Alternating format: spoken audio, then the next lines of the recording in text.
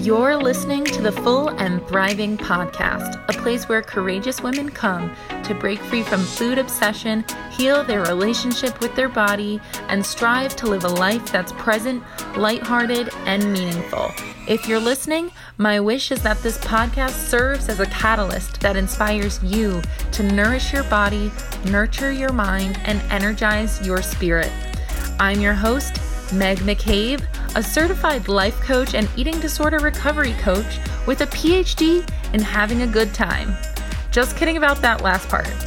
Anyway, thank you so much for listening and enjoy the show.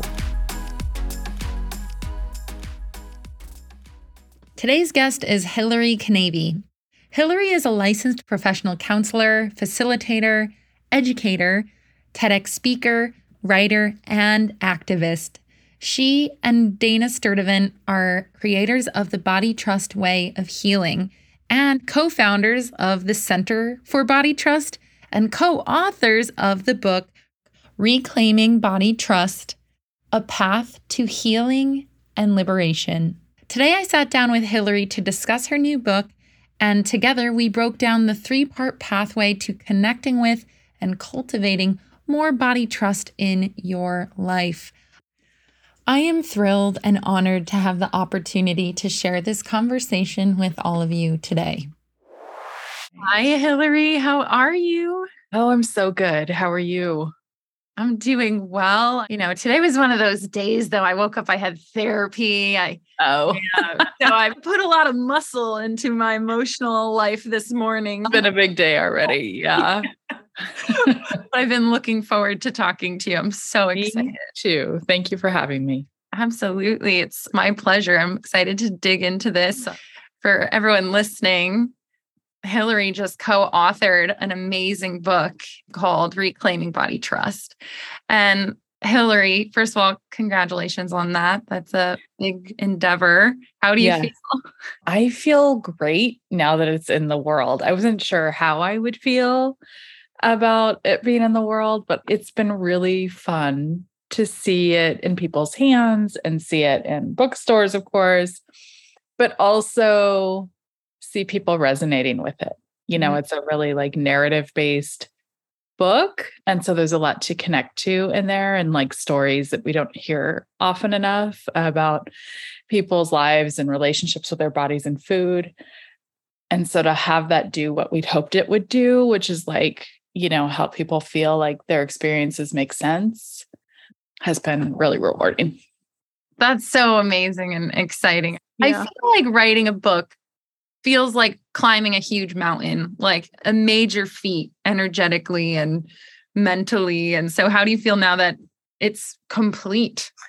I'm so glad it's complete. I'm also so glad we got to do it. My co-author is Dana Sturdivant, and we've been co-conspirators, business partners for 17 years. And so this book is kind of like all the things we've been learning about and saying and thinking for a long time. And so getting to put that all down was really important to us, to be able to share it more widely, but also the process of figuring out what to put in and what not to put in and how to stick to the truest stuff and not add a whole bunch of other stuff, was really hard. So I'm kind of excited also now that this book exists and that it's all in there, that I can think about new things again. Yes. Yeah. Sounds like it was years and years in the making. I was surprised. I was like, she's got to have written a book before this. Is there a book before this? But this is the original Body Trust book. So very exciting. Yes. We've written lots of courses and curriculums and things like that, but not a book. So, And as far as feedback has been, clearly, I'm just very intrigued by this whole book writing thing. With feedback, any surprises from readers? Surprises? People are just loving it. We've had all really great reviews so far. I'm sure that won't last forever, but it's been out in the world for 3 weeks and nothing but 5 stars, which I'm so surprised and excited about. And also I got to read the audiobook and record it myself.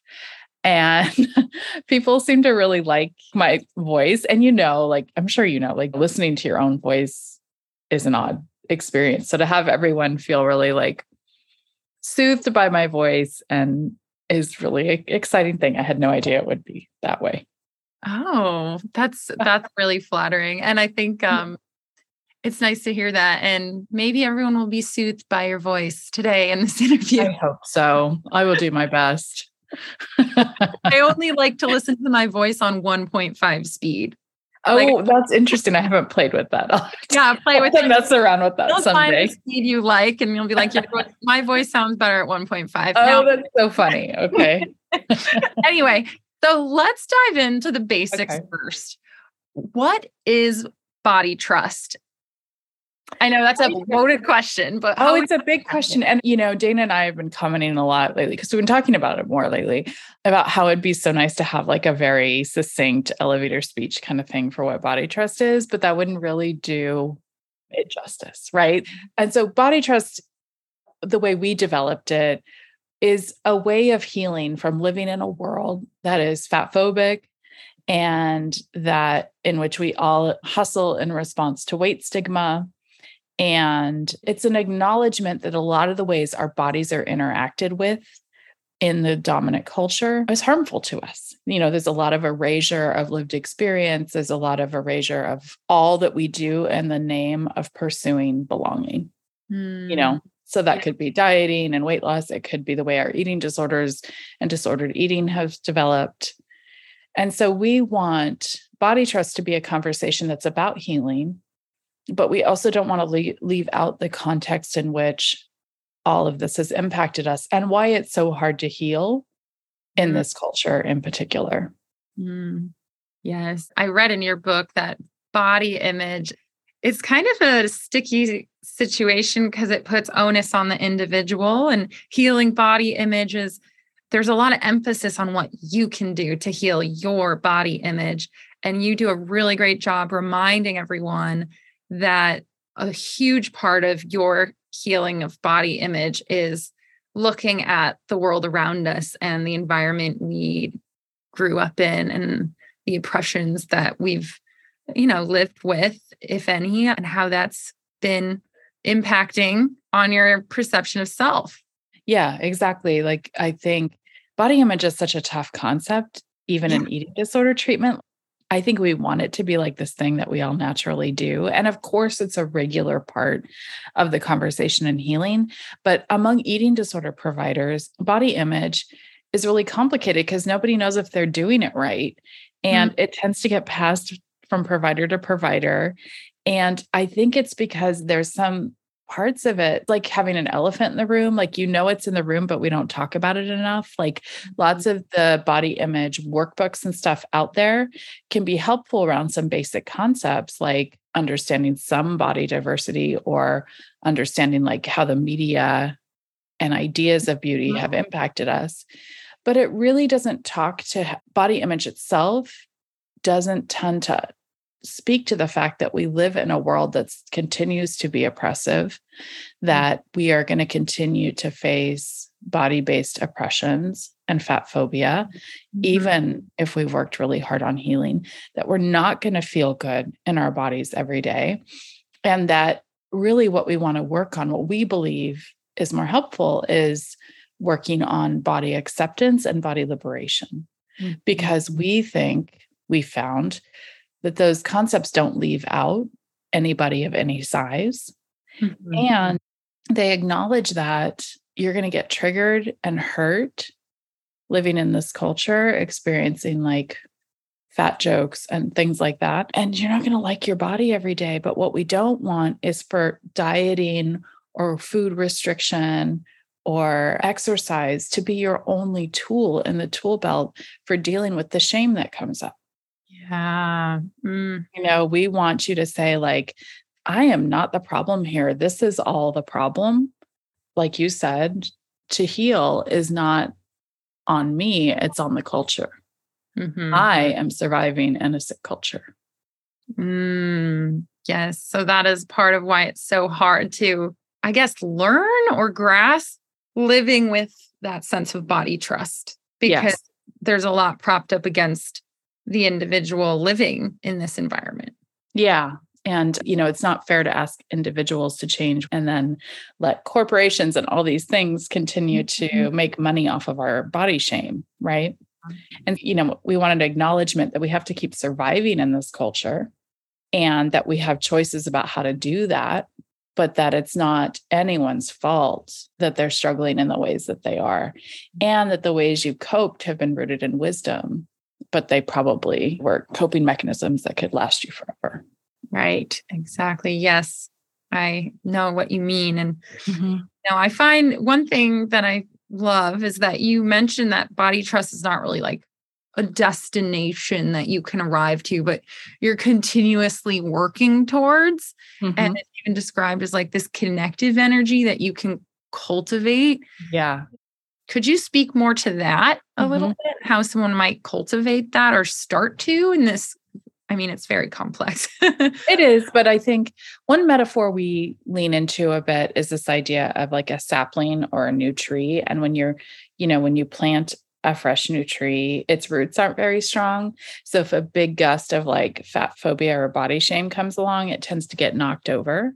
And we find that if we're practicing things that are in the spirit of believing that we belong, that bodies are diverse, that our coping has been rooted in wisdom, that it's not our fault that we've struggled, when we start to dig into really understanding our body story, not the one handed to us by the culture, but what has been our truest experience of what happened and how we learned to occupy our body and our families and in this world.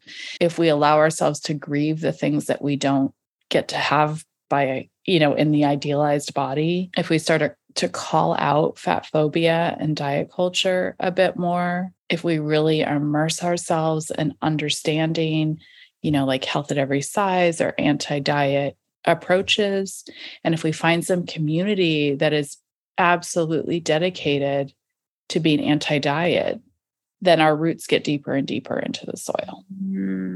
And so that's kind of what we're cultivating, is not a community of people who are perfectly healed in some mystical way, right? But a community of people that are dedicated to a better world for all bodies. I mean, that's the vision, right? Yeah. Like we could end this in a generation with some serious divestment from things. You know what I mean? I'm not saying that all eating disorders wouldn't exist, because of course that's not all about the culture, right? But we could end the way, even my 10-year-old who's been raised in a like very body accepting anti-diet environment yesterday was like, my mom had a yard sale and he picked up some weights from it and she let him take them home. And like, we've never talked about any of this. So of course he has access to like the internet and things like that. But he was like, oh, I ate an extra sweet today, so I'm going to do a few more reps. And I was like, oh, where did this come from? You know what I mean? Like it just shows up. And I was like, oh, honey, it's not math. We're not doing math when we think about like how we take care of ourselves. But, it's so, none of us escape this. What a story too. It's just, it shows, you can do everything within your own, world, limited home or whatever to create this body acceptance, anti-diet, body trust environment. And then the real world is always going to come in. It's always there. I mean, we don't even call foods like sweets or not. Like we don't, it's wild. It was wild to witness. So it reminds me of how much this has influenced us, maybe in ways that we can't fully name or articulate or know. Yeah. I always think about that too, because I had an eating disorder and I grew up in a very loving home. And I hear so many stories of individuals who had moms who were dieting and body shaming them. That wasn't my story. So I was always very confused. Like, how did I end up with an eating disorder if, I wasn't criticized? And then you realize there were so many other factors and, messages from school and peers and the media that came into my brain and made me think, and it's just, it gave you a way of coping. And and being in the world. Yep. I mean, there is a lot of gender and body-based oppressions that we experience that are deemed normal because they're so common, but still impact us, still harm us, So true. Yeah. So I have so many questions, but one thing I also love that is something I've been wanting to articulate. And then I read it in your book and I was like, aha, this we need to talk about. And that is the idea that body trust is reciprocal. Yeah. The entire idea, people think I need to trust my body, but then there's also my body needs to trust me. Yeah. Right. And I was curious if you have any ways people can start thinking and behaving more in that way, because that was a huge shift for me when I was regaining my own body trust and my own intuitive nature with food and all of that. Hey guys, just a gentle reminder here that the doors to the Recovery Collective are now open until October 1st. So if you've been looking for the perfect addition to your eating disorder recovery journey, the Recovery Collective is the place for you. Join me and 80 other members as we work towards healing together. Yeah. Our bodies are always taking cues from us, right? So one thing we say a lot in eating disorder or disordered eating world is like, your body doesn't know that you're dieting, right? Your body thinks that you're walking through a desert without food or going through a famine, right? So your body's always responding to what's happening and what it has access to, what it needs and doesn't get, whatever.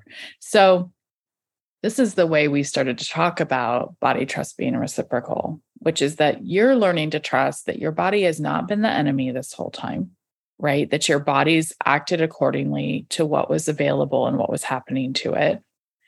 And at the same time, because your body's always protecting you and always trying to think up ahead, it's done some things in response to what it hasn't been offered, right? Mm-hmm. It's shut down hunger signals, maybe, right? It's shut down even reproductive energies for some of us, right? And mechanisms. It makes it feel like, you can ignore signals and it'll go quiet. Like it's a very accommodating vessel for the most part, right? And so to get your body back in conversation with you, it needs to know that you're committed to it, that it, and the way we build trust with something is by small, consistent acts over time. Just like if you were in a relationship where you lost trust with someone, it wouldn't be like a grand gesture, oh, I trust you now. Right. It would be small, consistent acts over time, emphasis on the consistent. Mm-hmm. So, when we're returning to food or returning to presence in ourselves, we tend to benefit most from doing that with some consistency, not to be good, not to do it right, but to say, I'm here. Same way we want that from everyone in our lives, right? That's how I know those with eating disorders often just consistently feeding yourself is a way of teaching your body that it can trust you again. Yeah, that's right. I love the idea of thinking about your body in that way, just thinking that it wants to trust you again. And it's just Definitely a matter of showing it that it's safe to do so. It's really powerful. Yeah, it really is. And we'll do this with other entities, right? We'll do this with people. We'll do this with dogs we adopt or cats we adopt, we'll do this with squirrels in our yard. We'll do, whatever. That's so fun to think about. I sometimes will talk about this in the idea of like having a pet. Like the pet will trust you over time to feed it, right? I don't know. There's a lot. It's a good metaphor. Yeah.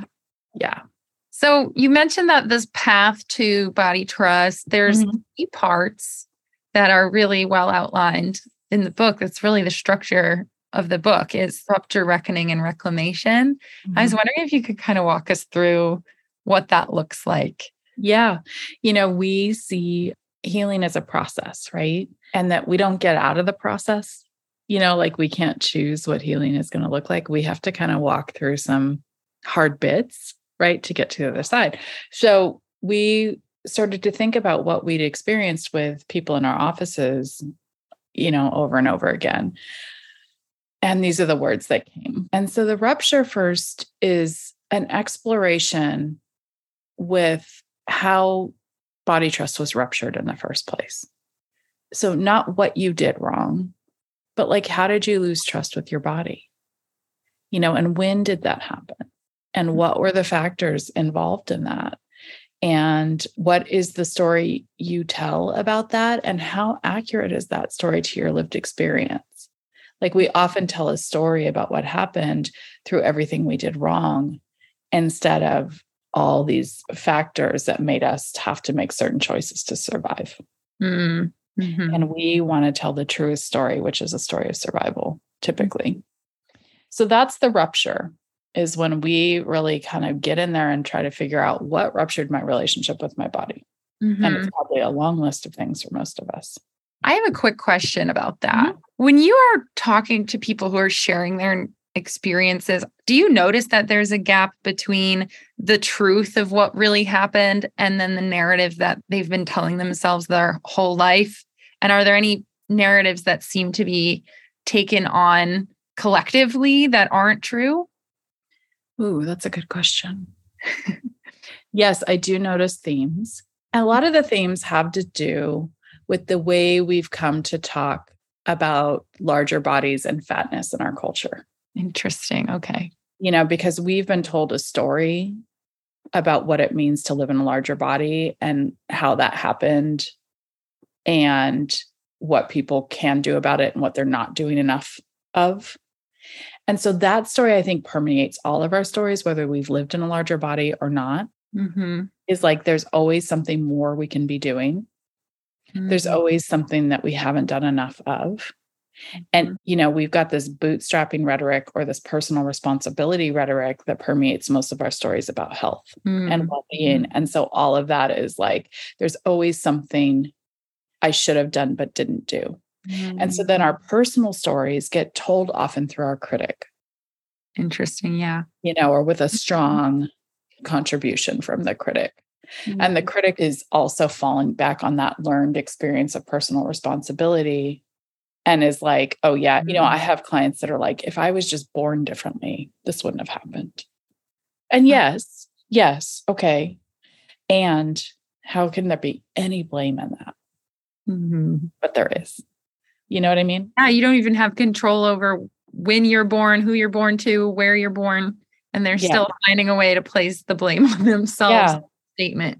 But capitalism and neoliberal culture absolutely rely on us thinking everything that comes our way in our life or happens in our lives is our fault. And that denies the fact that we live in systems that are supported by ideas of hierarchy and who's worthy and who's not worthy and who has access to certain things like money, health, education, all those things, and who doesn't. Mm-hmm. And all of that gets ignored if we keep telling a story through only a personal responsibility lens. Mm-hmm. So part of that rupture is filling in that gap. So shifting from I take the blame on why I'm here to there's so much more to this story that I've been unaware of, essentially. That's right. Exactly. And the aim of our work is to, take the problem focus out of the individual's body and put it back on the culture where it responds. That does not mean that we don't have our own work to do, or that we don't have things to take responsibility for, or that we aren't left with, all that we had to do to survive and all that we have to do to heal from that. Mm-hmm. But it doesn't mean that somehow our humanity is flawed because we've struggled and survived in the ways that we have. Yeah. It's such a powerful realization just to start looking on a more macro level in this way, because it builds that self-compassion that seems to be missing. And it's super needed. Yeah. And, one thing we know is a huge phenomenon in our work is that everybody wants body trust stuff for everybody else, but not for themselves, right? Which is such a hallmark of this phenomenon. You just called out half the listeners of this. Oh, yeah. I mean, I really relate to that too at times. We have all these body trust providers we've trained and, they struggle with that too. We're all struggling with that because the ways we've been taught to relate to ourselves is around our worthiness and our productivity and what we achieve and what we don't achieve. Yeah. Oh, tell me about it. Right. So let's move on to reckoning. Okay. Yeah, I'm so curious about this piece too. So we think of reckoning as kind of the messy middle, like the part we all want to skip but don't get to, Like somebody said, we want to build a bridge between the rupture and reclamation. And the truth is, if we built a bridge, we'd miss all the stuff that we need to do. There's no ease, and that sucks, but it is the way it is, right? Yeah. So the reckoning is where we reckon with like all that's happened, having a ruptured relationship with our body, and the pieces that we need to return to or get on board in order to really be able to reclaim ourselves as whole. So some of us, that just means like, I'm going to reckon with the fact that I'm an eater and I don't want to be. Oh, right? Yeah. Or like, I want to run marathons, but that is not good for me. Or my mom is never going to get me and my relationship with my body. Like that is not something I can keep hustling for. Or like, I am going to live in a fat body. That is my truth. And fat bodies exist just like thin bodies. And that's a fine thing. And I have to reckon with that. And it's painful. It's not wrong. It is painful to get used to. So like, those are some of examples of what we do. And the reckoning, like it sucks. We've practiced hustling so much that we think we prefer it to peace. And that sucks. Because we don't like what peace means about us. But the only reason we believe that some of like being thin is better than being fat is because we've been sold that idea over and over again. It's not because it's actually true. Yeah, the reckoning feels really painful when you put it that like. Yeah, sorry about that. It's true. Difficult acceptance piece that you've been kind of resisting your whole life. Yeah, it's grief work mostly around accepting the things that I've tried to get away from. Accepting the things about my humanity that are human. Yeah. Instead of trying to constantly improve that situation. One thing that's coming to mind is when I have clients who are obviously working on recovery and they finally reckon with this eating disorder isn't really helping me anymore. Yeah. It's hard. Yeah. I remember talking to someone who had been an alcoholic and had gone through recovery for alcohol. And, she was reckoning with like, how do I make a salad at night without a glass of wine? Who am I when I make that salad? And I don't mean a salad is a good thing. I just mean that's the example she used. Food. Yeah, food. Thank you. Just a food example. It's just a food example. How do I make a chocolate cake without alcohol? Same thing. Insert, how do I make a chocolate cake without counting calories or without obsessing over, what I want to do at the gym later or beating myself up? It's like, how do I just do that thing? Yeah. Without the eating disorder piece or whatever you're struggling with. That's right. So reckoning, that's a big one. Would you say that takes a while? Like which one of these steps is the hard? Is reckoning the hardest step you'd say? I think reckoning is the hardest. I think the rupture is like, it's kind of got this like, vibe. And then reckoning has like a, vibe. Well, and then reclamation has like a, okay, I can do that. Okay, I'm doing this. I think that's more of the vibe. I think I'm really selling this. Yeah, you're really selling this as a feel-good book. Yeah. But, people who have struggled with eating disorders are the ones in our culture who know that we don't recover into feeling good all the time. That is not recovery. And none of us feel good all the time. Yeah. You can't live in the world and have that experience. Yeah. Yeah, that's definitely a dream that you have to reckon with too. Once you're recovered, you're still on a continuous healing path in so many other ways, and Yeah. connecting to emotions of, all across the spectrum of emotions. That's still a part of life. Yes, Mm. exactly. And there's a reason to do this that isn't just about like, I can't have an eating disorder anymore. The reason to do this is because you get to heal, but also we are healing a lot around us when we choose body acceptance. Oh, it changes everything. mm-hmm. It changes the world for bodies. It would change the world for my 10-year-old, apparently. Yes. Like it would change the world. So what do you mean by that? Can you dive deeper into it? I know what you're saying, that there's a healing power in your own acceptance, but what does that look like? Well, I think that when we start to have people, especially people with the most body privilege, who are pushing back on medical systems, who are pushing back on schools that are teaching crap that we don't want to teach to kids, that are saying, I belong. I audaciously believe that I belong, and you can't take that from me. Then what we're doing is creating conditions to expand this definition of who deserves love, who deserves acceptance, and who deserves belonging. And Sonia Renee Taylor who's the author of The Body Is Not an Apology, talks a great deal about this. Like this idea of like, we can't put a ceiling on love and we shouldn't put a ceiling on acceptance, but body hierarchies do that right now. We say, I can accept a body like this, but I'm a little iffy about accepting a body that shows up like this, right? This is the work of love. This is the work of saying, I'm going to accept myself and know that the trickle effect of accepting myself is that I will be more accepting and the people around me will be confronted with acceptance. Mm-hmm. That's really powerful. I love that mindset, because as someone who likes to help, and I know there are a lot of people who listen to this who want to help other people and make the world better, right? It really makes it more accessible. Like you're more motivated to accept your body, recognizing that you can actually have that ripple effect, and your own body acceptance has the power to inspire other body acceptance. That's right. Safety and comfort.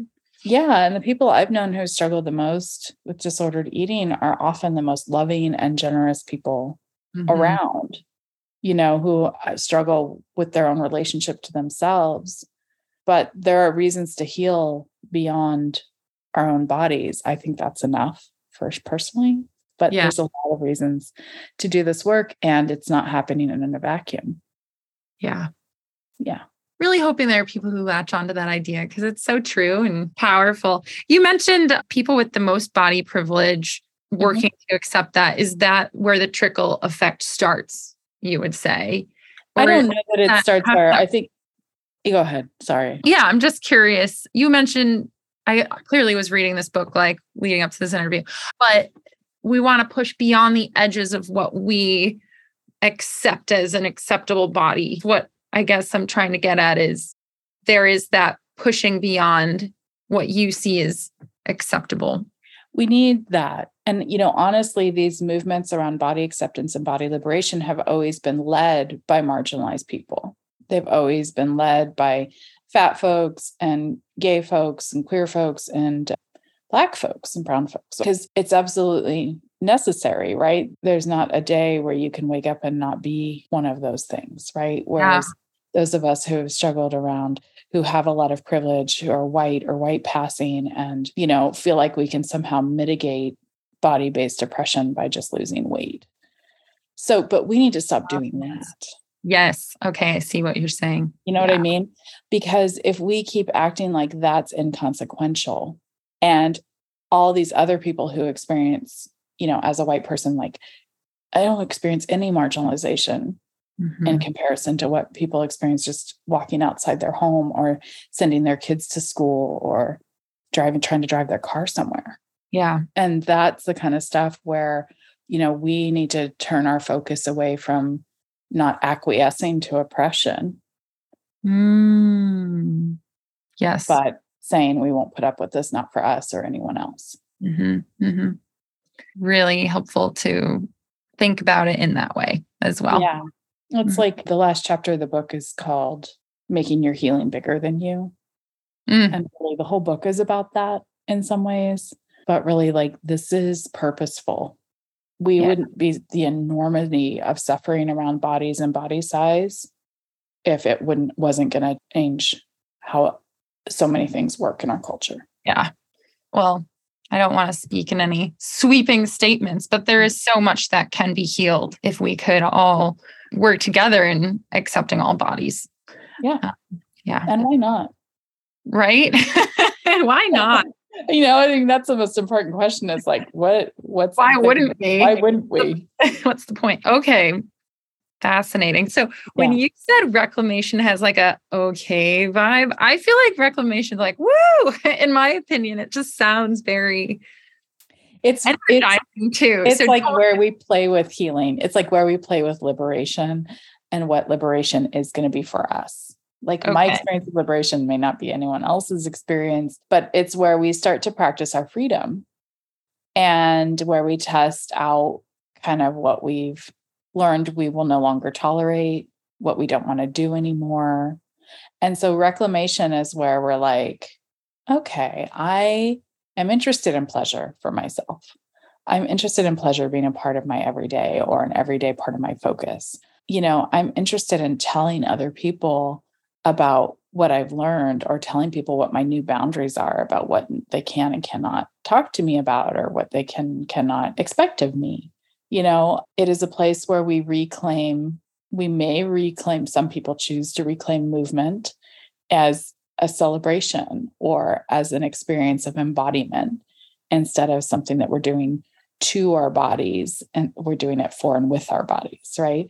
And so reclamation is an area of practice. And one ethic we hold in body trust work is that we do C- work. Like we don't get A's in body trust, right? We're going for a C- in everything. So we're going for a C- in healing, going for a C- in liberation. We're going for a C- in pleasure. We're going all the stuff. Like, diet culture, dominant culture has taught us so much about trying to do everything so perfectly well. And it keeps us tied up in that hustle and it keeps us close to shame, like, right, perfectionism, I think as Brene Brown says, rides like side saddle or something to shame, right? And so we need to find ways to get perfection out. And that's a big part of reclamation too. It's like, is reclamation driving this? Or what can I let go of? Okay. I always use that grade analogy too, because I am a big fan of this whole C- mindset. Oh, good. Yeah. My recovery taught me sometimes messy's better. Sometimes, absolutely. Almost always, it's the more livable experience. And so reclamation, like how would someone hijack that into perfectionism? Like what can that look like versus what should it really be? Yeah. I think a lot of times it can sound like, well, I don't do that anymore. Mm-hmm. Or if I have a bad day, it means that I screwed everything up. If I have a relapse-y moment, it means that I've messed everything up and have to go back to the beginning. Okay. C- might mean that like you're working, body acceptance and you're trying not to get triggered by your changing body. And that's happening most of the time, but not all of the time. Mm-hmm. That's kind of the vibe of it for us. And a phrase we use a lot is like most of the time, but not all of the time. That's such a nice phrase to have. It just feels so compassionate. It is. I mean, I think, we all go commit these things with a lot of expectations and rarely can we meet our own expectations. Huh. Yeah. So it's like, I like it if I meet my expectations or my hopes or my wishes some of the time. Yeah. Mm-hmm. That's good. I can live with that. Mm-hmm. So reclamation sounds like there's a lot of boundary work in there. Mm-hmm. There's, what else were you saying? There's communication, there's community, there's like deciding who gets to be how close to you in your new awarenesses and in your body in a changed form, perhaps. That might be true for some of us, not all of us. And like, who can support you living more shame-free? So some of it is like, what are my practices that allow me to not have to be constantly shame triggered all the time? Okay. Yes. Mm. So that can be a big part of it. And then a big part of it is pleasure. Like we are big advocates of the idea of joy and pleasure, and that regardless of what the world is throwing at us, we should have access to joy and pleasure, and that pleasure isn't suspect. I think a lot of living this culture means that if like we're approaching something that's pleasurable, we're immediately doing some kind of weird math about like how much of that we should get. And I don't mean just with food, even though we do that a lot with food, but Yeah. like how much joy and pleasure should I have this weekend? Because I have such a to-do list. Or like, I think the other piece is that like joy and pleasure are found in the moment, and we kind of have to be in the moment to notice they're happening. And so if it's all a calculation, it's taking us pretty far out of our body in the moment. Yes. Oh, I'm so glad you brought up pleasure. I think there's so many listeners who have difficulty with giving themselves permission to pleasure and sink into that or be in that feeling of pleasure. And how would you say pleasure supports healing? I think pleasure makes healing worthwhile. I would say rarely do people feel healed if pleasure hasn't come back. I think pleasure is one of the reasons we're alive. And, one of my favorite teachers around ideas of pleasure is Adrienne Marie Brown, who wrote a book called Pleasure Activism. And she said, what if our healing was the most pleasurable thing we do? What if our liberation is the most pleasurable thing we do?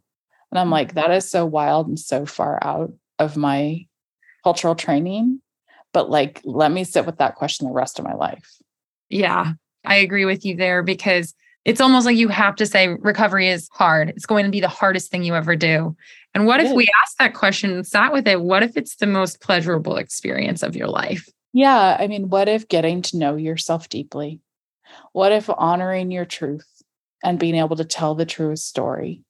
What if coming home to yourself, despite the pain, is also one of the most wonderful things that happens?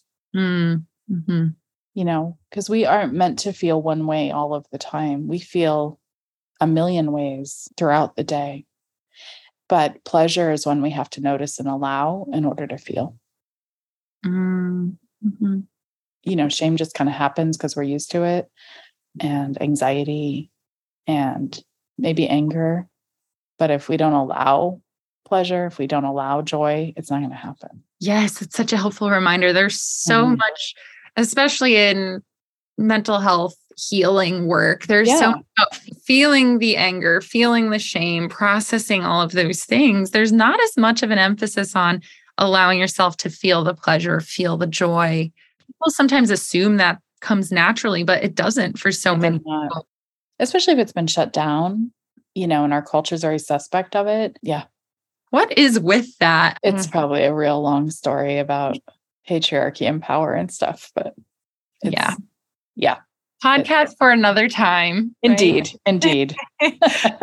Well, thank you so much, Hillary, for joining me today. Before I let you go, I was just wondering if you could share, any final thoughts about body trust that are on your mind before I let you go. Yeah. I guess I've said it a few times, but I always want to say it again, which is that your suffering has not been your fault. I'm very certain of that. And in Body Trust, we aim to show you how, and that your coping has been rooted in wisdom. It makes sense that you've coped in the ways that you have in your life, but that doesn't mean it's a life sentence to do that. And there's other options available. And the Body Trust is a community-based adventure experience, so we really invite you to come and check us out. Instagram is where we hang out the most. Center for Body Trust is the name of our business. But we have a lot of wonderful people that are practicing and doing this work, and you are not alone. Wonderful. Thank you so much for that, Hillary. And you shared a little bit about where everyone can find you. Is there anything else you want to share or promote before I say goodbye? Yeah, thanks for the offer. We have courses for people working on healing their relationship with food and body, and we also do a lot of training for healthcare professionals and coaches and healers of different types who want to work from this perspective. So that's always available to you on our site. And finally, because this podcast is coming out before we're there, we're going to be at Kripalu in Massachusetts for an in-person retreat. After all this time of not being able to do in-person stuff, we're doing our first in-person retreat. And that is in the beginning of November. So registration's open for that if anyone wanted to come hang out with us for a few days at Kripalu. Oh, very exciting. Yeah. Fun. I did a retreat this year with my co-founder of the Recovery Collective, and it's really exciting to just do in-person work. It feels so good. Yeah. I've heard about Kripalu, and I need to look that up because it's starting to pop up as like the center that I'm hearing whispers. Yeah, Dana and I have each done a lot of our own work there. It's not perfect. There's a lot of healthism and things there, but we are more than happy to be invited to share our work there. Beautiful.